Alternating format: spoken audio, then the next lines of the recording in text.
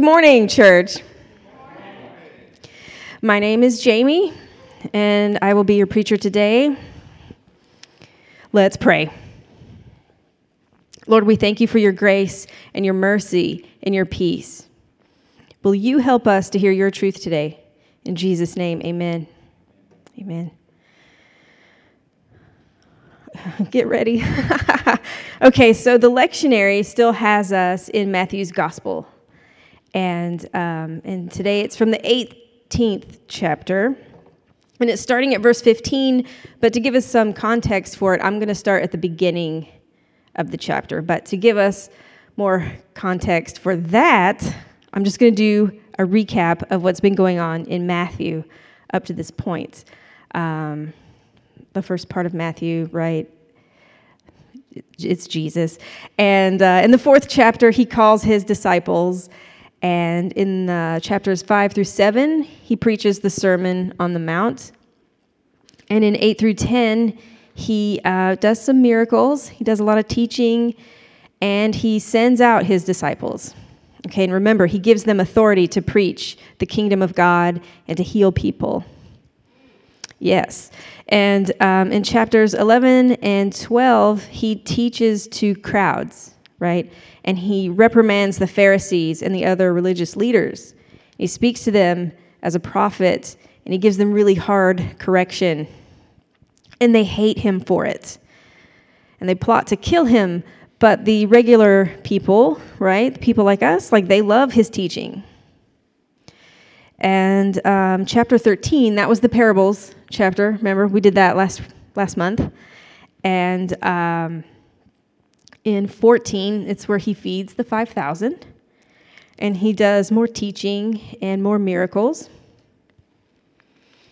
And chapter 16, that's the one, do you guys remember when he asked the disciples, like, who do you say I am? Do you remember that? Because the people were kind of confused about him. And they thought maybe he was John the Baptist or Elijah. So he asks his disciples, like, well, who do you say that I am? And Peter answers, right? He's like, you're the Christ. You're the Son of the living God. And Jesus says, yes.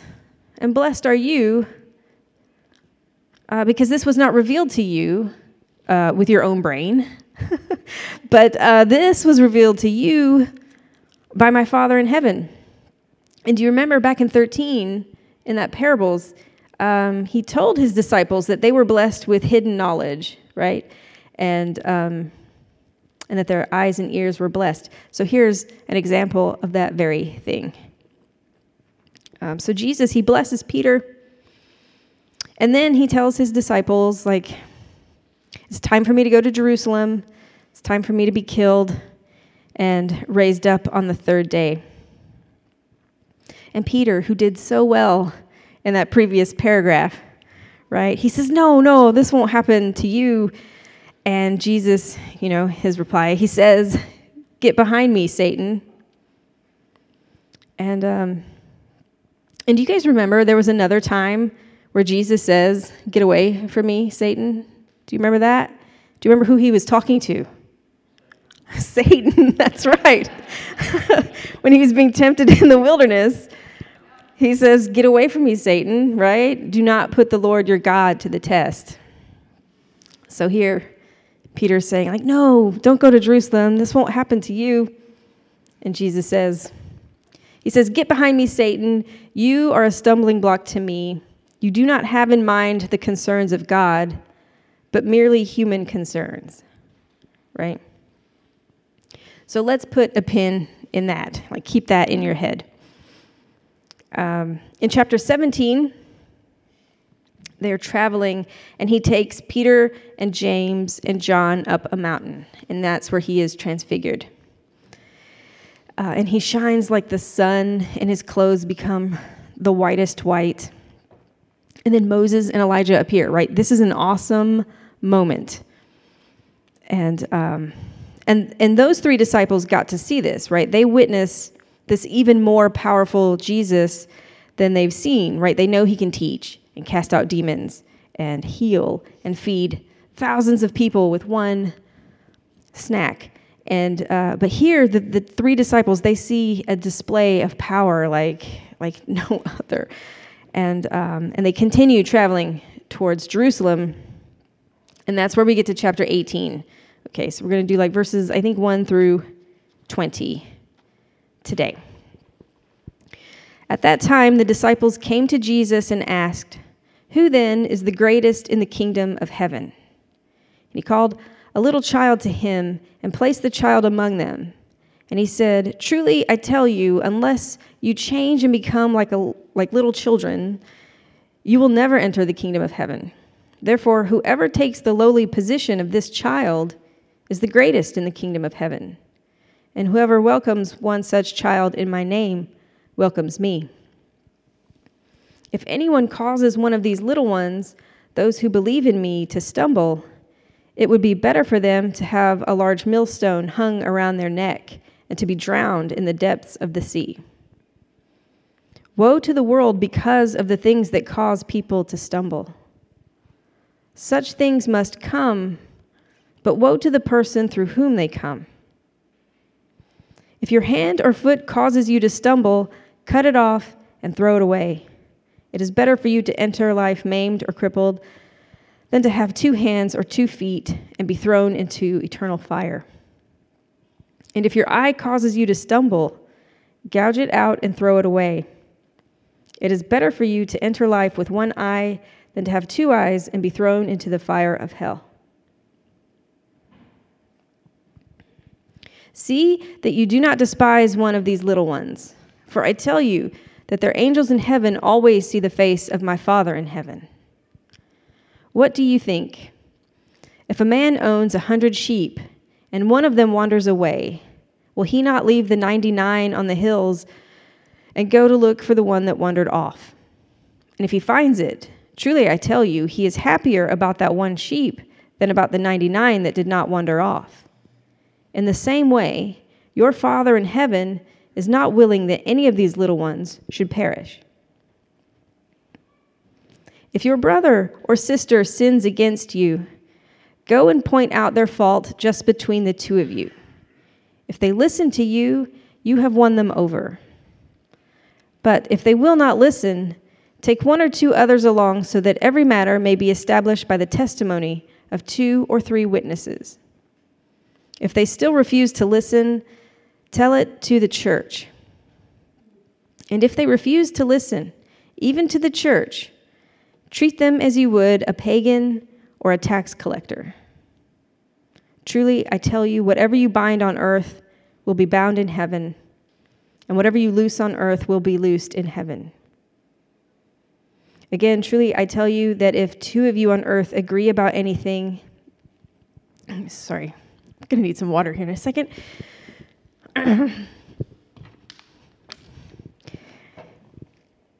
If 2...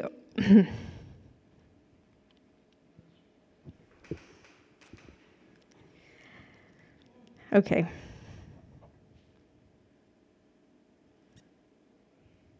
Tell you what, we'll skip 19. Okay.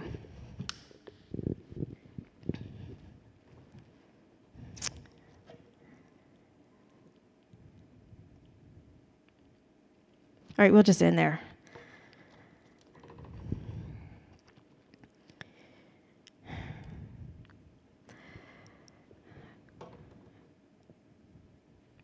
All right, here's a disclaimer.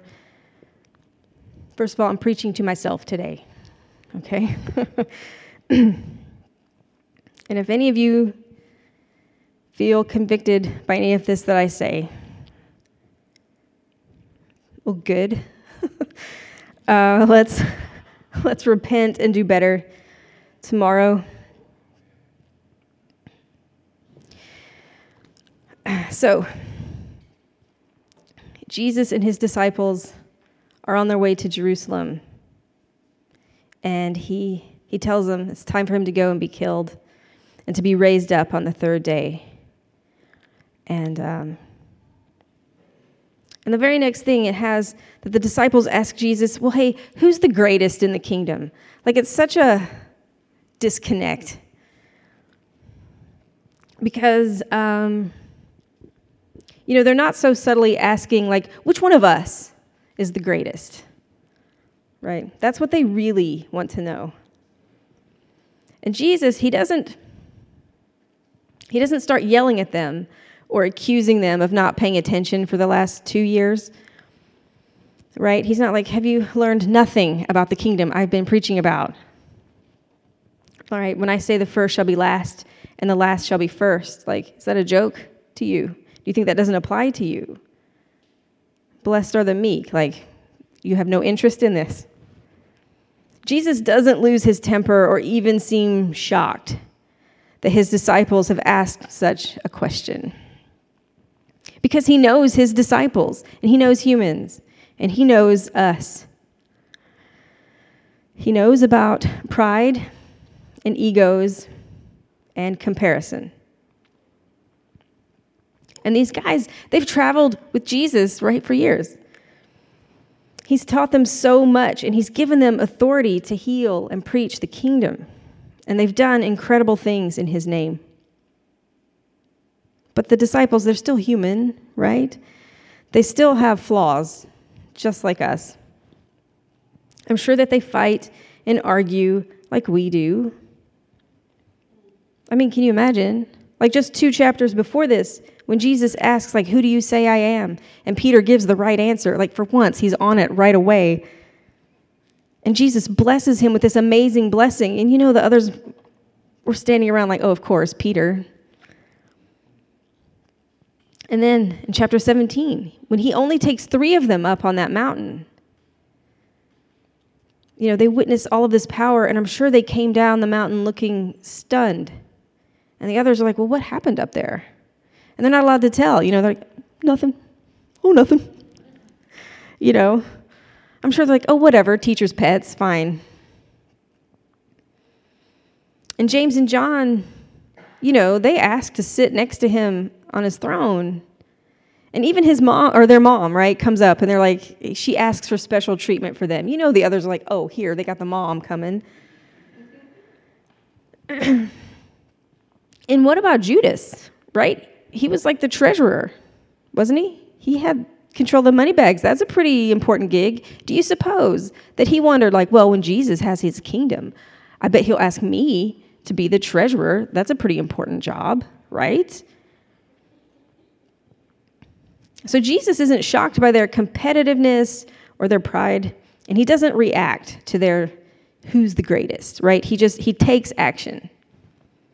And he calls a child over for like a visual parable. Like, look at this. He says, unless you change and become like little children, you won't even enter the kingdom of heaven. So whoever takes the lowly position of this child is the greatest in the kingdom of heaven. And he reminds them that his kingdom is drastically different than an earthly kingdom.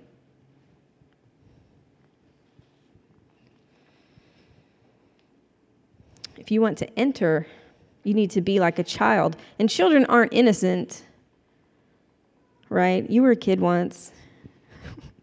You know how kids are. But children have no agency of their own. They aren't powerful, and they need wise adults to help them. So he says to be great, you need to be humble and dependent on God. And when Jesus says, if you want to be served, you must serve, and he really means it.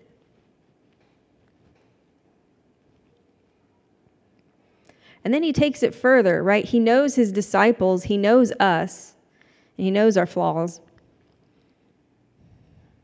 So he says, and if anyone causes one of these little ones, those who believe in me, to stumble, to sin, to fall away from him, then he says it would be better for them to tie a giant millstone to their neck, right? Drown themselves in the sea. Like, wow. And then he keeps going, right? If your hand or foot causes you to stumble, cut it off and throw it away. If your eye causes you to stumble, pluck it out and throw it away. And I love, like I was talking about this with Liz the other day, how he tells us to throw it away. You know, like, don't leave it for someone else to clean up. Like, this is your whole problem. Like, you deal with it. It's so gross. But does any of us think that Jesus wants us to mutilate our bodies or kill ourselves? Like, no. Right? Remember earlier I said put a pin in that, talking about Peter? Peter says, never, Lord, you won't die. We can't let this happen. And Jesus says, Peter, get behind me, Satan. You're a stumbling block to me. You do not have in mind the things of God, but the things of men. He tells Peter he's a stumbling block, right? He calls him Satan. He's tempting Jesus. And does Jesus follow up his rebuke with tying a millstone to Peter, like, it's better this way? No. Jesus isn't telling us to kill ourselves or to cut off our hands, but he's telling us that we are to take this seriously. We are to think of sinning against each other as something that is deadly.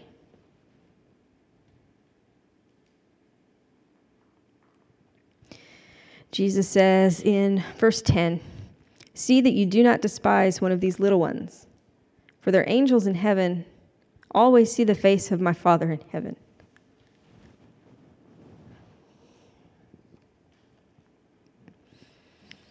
He tells them, don't hate a fellow believer, because their angel in heaven always sees the face of my Father. And I don't know what that means. It sounds like believers have angels who advocate for them, right?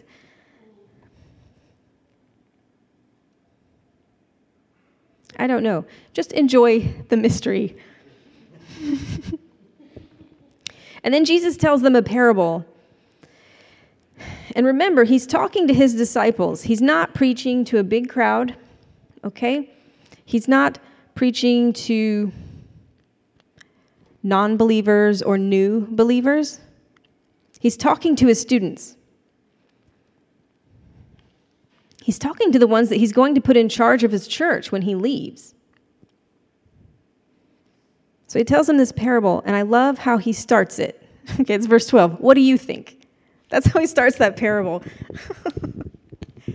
That's just a great line. What do you think?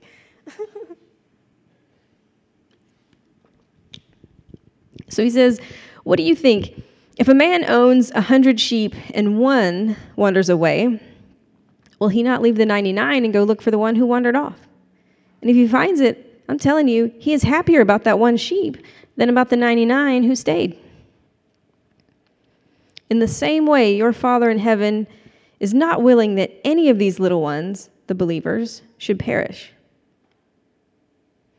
Now, why do you suppose he is happier about rescuing the one than he is that 99 didn't wander off? Right? He seems pretty ambivalent about the 99. In this chapter, he's instructing his disciples, his future leaders, how to live in community. They will be a community of believers, a church, a kingdom family. And he knows family is messy. So there's this unspoken thing that's happening in this parable. What were you 99 good sheep doing when your brother sheep wandered off? There's 99 of you, and no one noticed. No one was concerned for him, or did you notice? But deep down, you wanted to see him fail.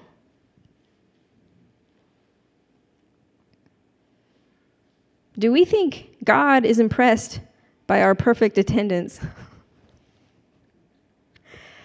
Or do you think that maybe he would rather we soften our hearts and love and serve each other in our kingdom family? If we see someone slipping through the cracks, we need to make a move. Because doing nothing can be just as much of a stumbling block as being a stumbling block.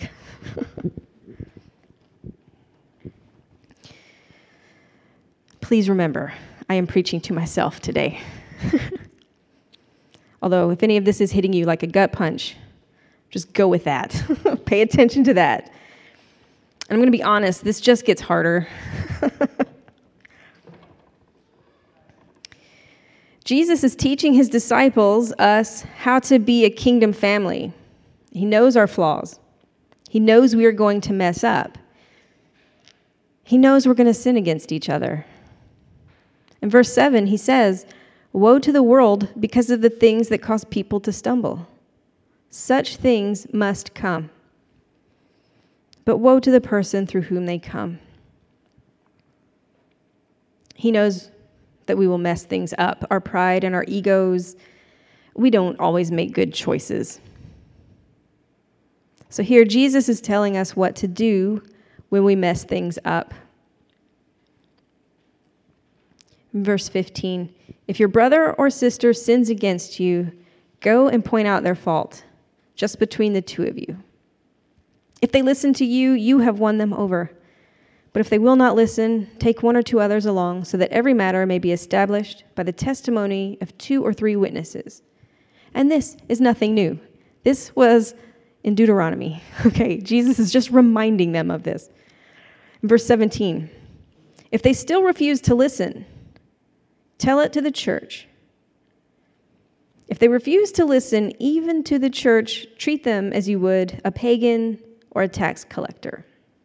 I'm going to remind you, this was Jesus saying this. I'm not making this up. He's giving us this instruction for conflict. Really, the key to conflict, Jesus tells us, is don't sin against each other. You should rather die than sin against each other. But since we're human, he gives us this method of conflict resolution. And what is it? Talk to each other. What if we actually did that? What if we actually talked to each other and tried to work out our issues? What if we gave people a chance to apologize for their sin before we started talking about them behind their back? What if we really matured into healthy, loving disciples? Like, wouldn't that be amazing? Did I say I was preaching to myself? Anyone else enjoying that gut punch? We need to get better at confrontation. And I want you to know that confrontation is not the worst thing in the world. Yeah. It feels like it. But so far, it hasn't been. And I say that as someone who has had more confrontational conversations in the last 12 months than in the rest of my 40-something years combined. Yeah.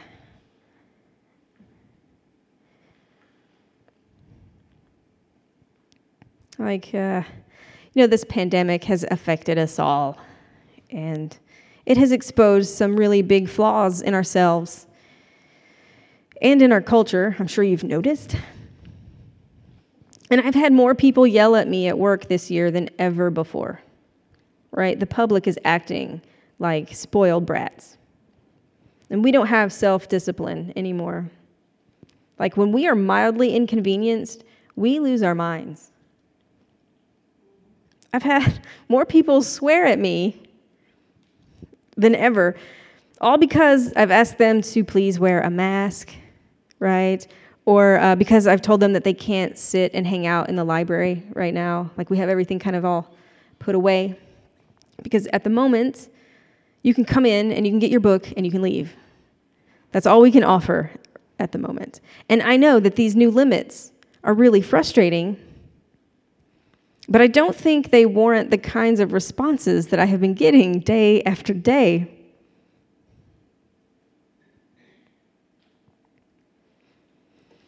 Okay, here's something really quick, just on the topic of confrontation, okay? Everyone should learn 2 things, at least 2 things. We'll start with these 2 things. First thing, Just because you're offended by something or your feelings are hurt, that does not mean that someone has sinned against you. I will give you an example. In case you think I'm talking about you, let me give you an example. I have a friend, and her kid was doing a kind of fundraiser for the school, right? And she said, Jamie, my kid is selling stuff for the school. Will you buy it? And it was something really weird. It was like bed sheets. Okay, this wasn't like a candle. It wasn't a $10 candle. It was not Girl Scout cookies. It was bed sheets. I didn't need any. I said, no, thank you. But she got offended. She was not happy with this. It became a whole thing. Now, did I sin against her for not buying bed sheets from her third grader? No. But she was hurt about it. Okay, now this leads me to the other thing that everyone needs to learn, and that is how to accept no as an answer. I said it. We really need to grow up when it comes to hearing no. And I'm not saying that hearing no doesn't sting, okay? Will you marry me? No.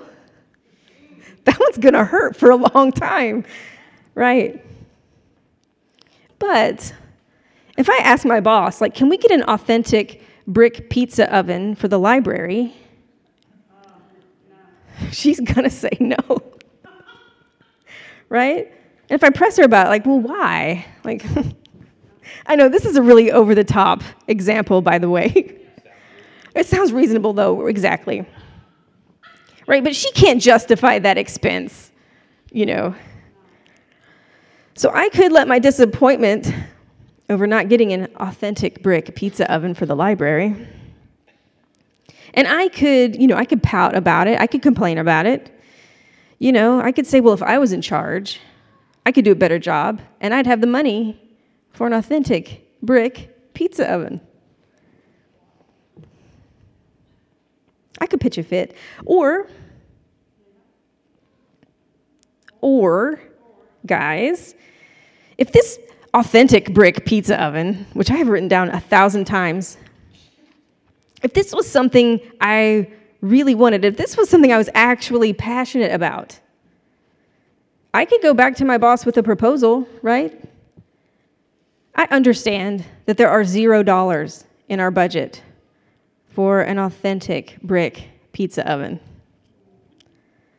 But what if I wrote a grant for the exact amount of money that it would take for this pizza oven company that I've Googled that goes to places and sets up a pizza oven for an interactive educational cooking program for kids, and we could set it up one Saturday,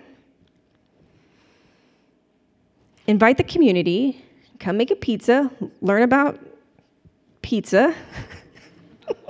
We could get the mayor involved. He could come down. He could declare it like, oh, it's Rainbow City Community Pizza Day, and I'll get the Parks Department to bring some picnic tables because we don't have any, and I'll even get the local Boy Scout troop to do cleanup. They always need volunteer stuff.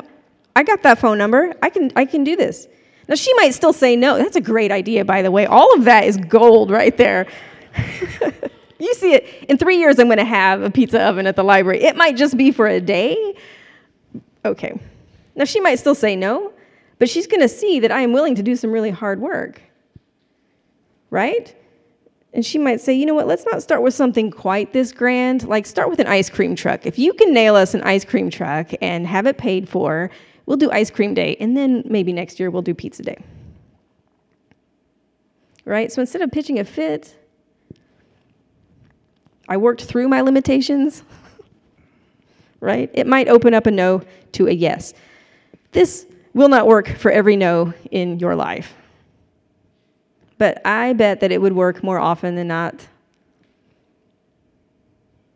And it's better than pitching a fit. It's better than acting a fool because you didn't get a yes that you think you deserved just for asking. Oh, man. So no isn't always the slap in the face that you think it is. That was kind of a wild tangent. Thank you for going with me there to the authentic brick pizza oven. That's a good note. Yes.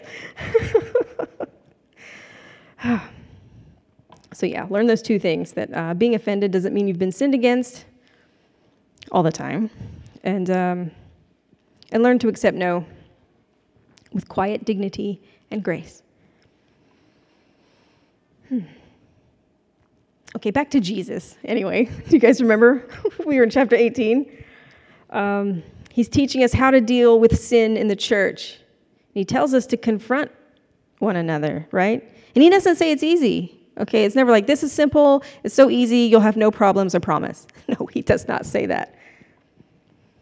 But it's needed. And it's actually way more loving than not confronting someone who has sinned against you. And he says if they acknowledge their sin and repent, great. There we go. If not, you got to grab a buddy. Grab a church leader. Get Liz. Get Jim. Have a chat.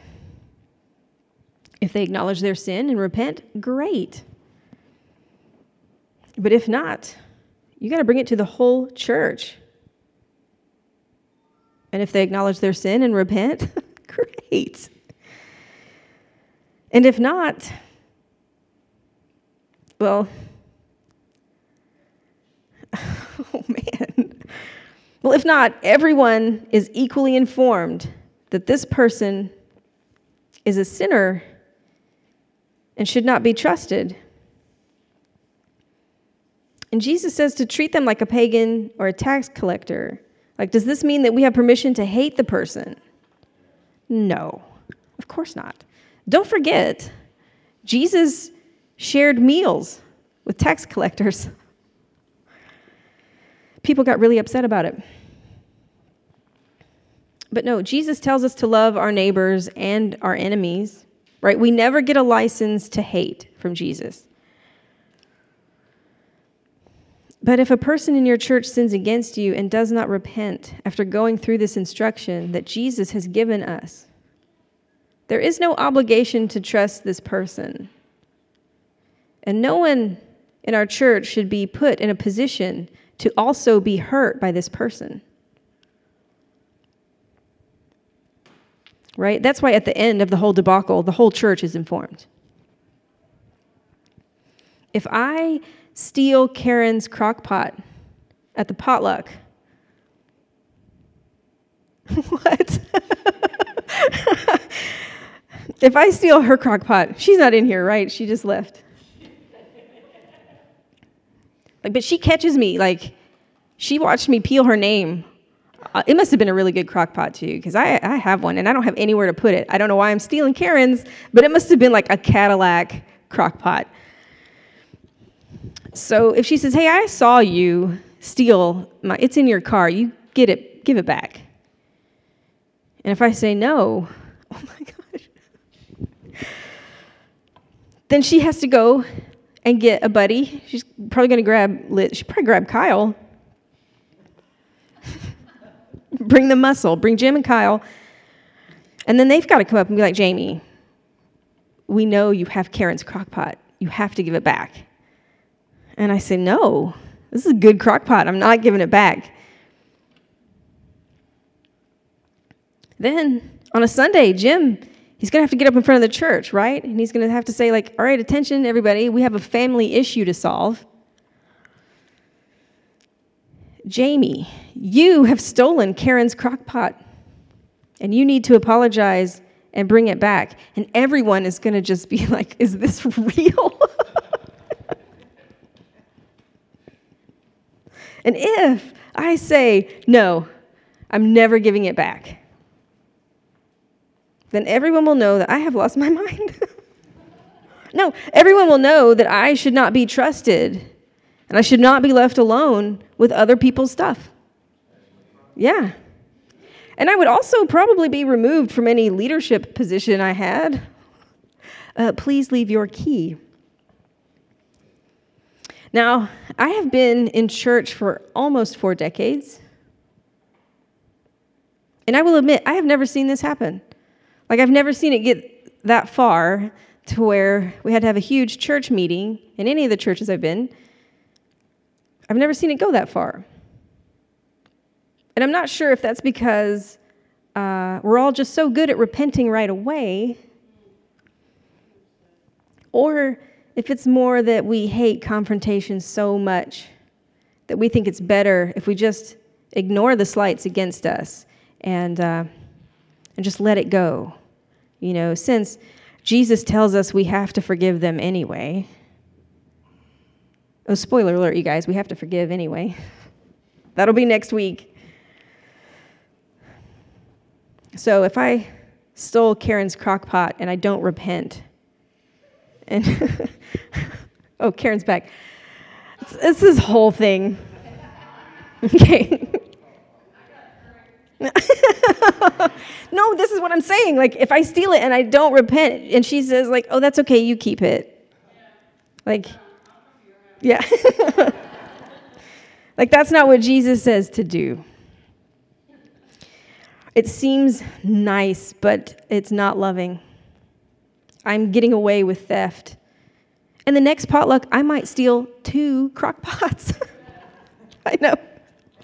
And then I've hurt even more people, right? I love this whole crock pot crime spree. I have nowhere to put all of these crock pots I've been stealing, by the way. They're just piling up. Nice. I know that this is all a wacky premise, right? But you guys get my point, right? Okay. So we should not ignore Jesus' instructions for how to deal with sin in the church just because we don't like confrontation. We need to learn to talk to each other and not talk about each other. What did she say?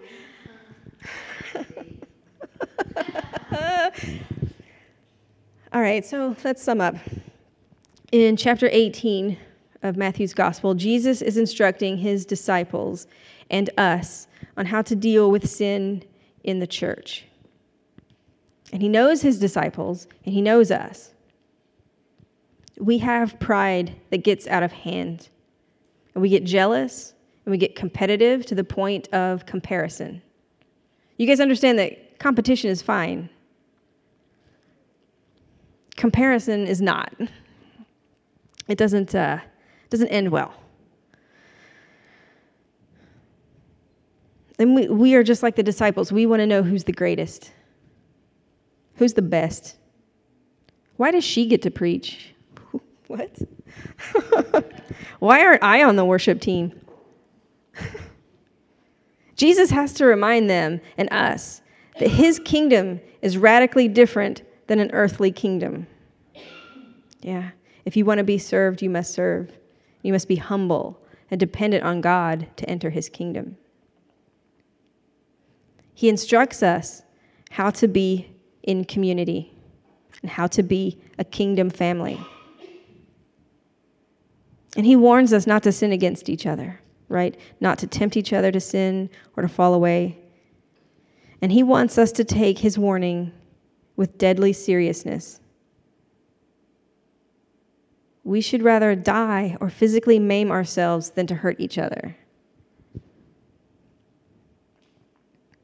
I should rather die than to steal Karen's crock pot. But we need to grow up, and we need to mature, and we need to be humble and learn to talk to each other. And we need to hold each other to the standard that Jesus tells us to hold each other to. And that's not easy. We have to learn to deal with our pride and to be genuine in our repentance. Yeah? We have to be genuine in our apologies. And this isn't easy either. 2 weeks ago, I was noticing that I was really grumpy at work. Like more than usual. So I prayed about it. I was like, Lord, I feel so gross. Why? I feel so grumpy. And he was like, grumpy? That's cute. It's cute that you think that this is grumpy. He said, you have a bad attitude, and you have been like this all week, and you need to apologize for it. I was like, no, anything but that. I thought I'll just change. I'll just start being happy right now, and I'll just change. But it would not leave me alone, because I had been really snippy with my boss. And I did not want to apologize to my boss. This was not about pizza ovens, no. It's a very good question, though.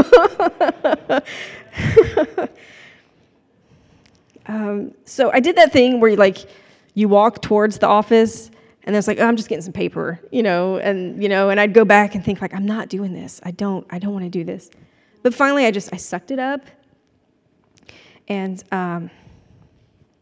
put my pride in my pocket, my gross pride put in my pocket, and I went in to her office, and I apologized for my bad attitude and my smart mouth. Okay, that's the thing. I have kind of a smart mouth, and I get mouthy sometimes. Can you believe it? Yes. And it was uncomfortable.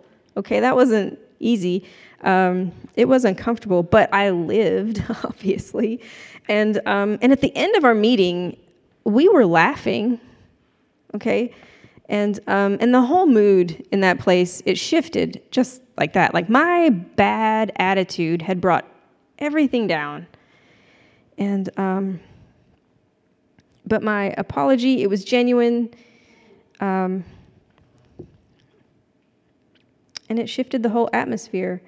And I bet our conversation lasted less than 4 minutes, So for as much as I was dreading it, it was not a big deal.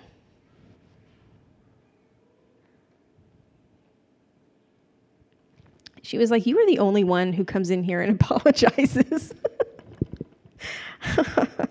So it's not easy to deal with our pride, but it is not impossible. It's not even close to impossible, right?